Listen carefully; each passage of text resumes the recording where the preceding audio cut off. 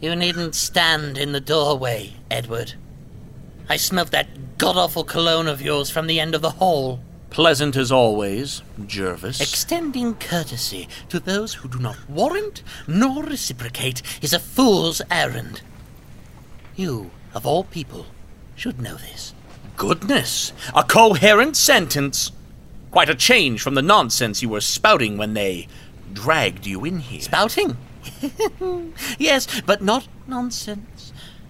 The smile is still here, eyes aflame, watching from the shadows. Snicker snack will go the bones, and no one but I knows who will walk, who will crawl, and who will die.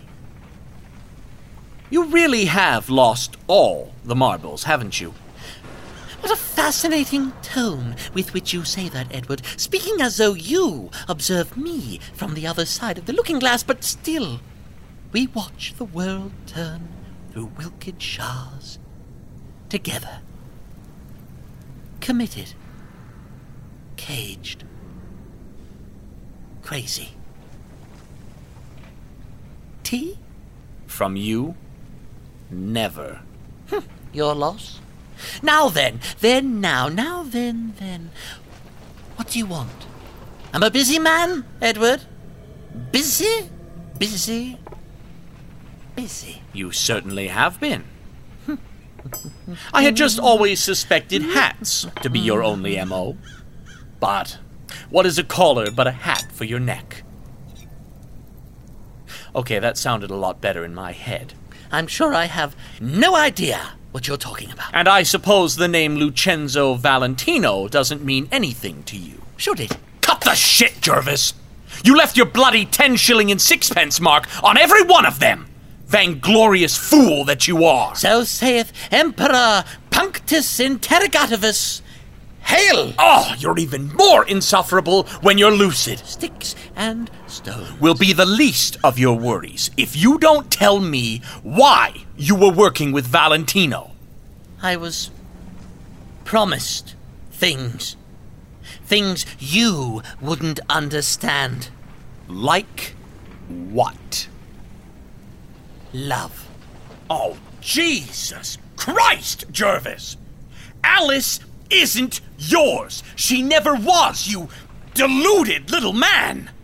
How many more people have to die before you'll realize that? What was the plan? Lure her to the farm and have her lobotomized by the illustrious Professor Pig? Makes sense, considering she'd have to have half a mind to even want to be in the same room as you. I told you you wouldn't understand. Do you know what you are? You're a worm, Tetch.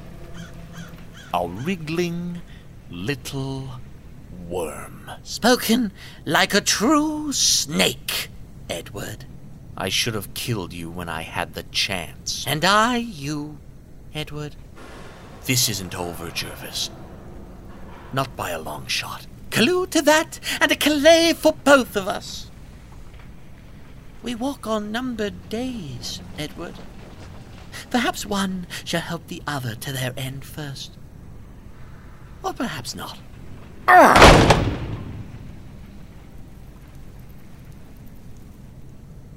And the mome wraths outgrabe.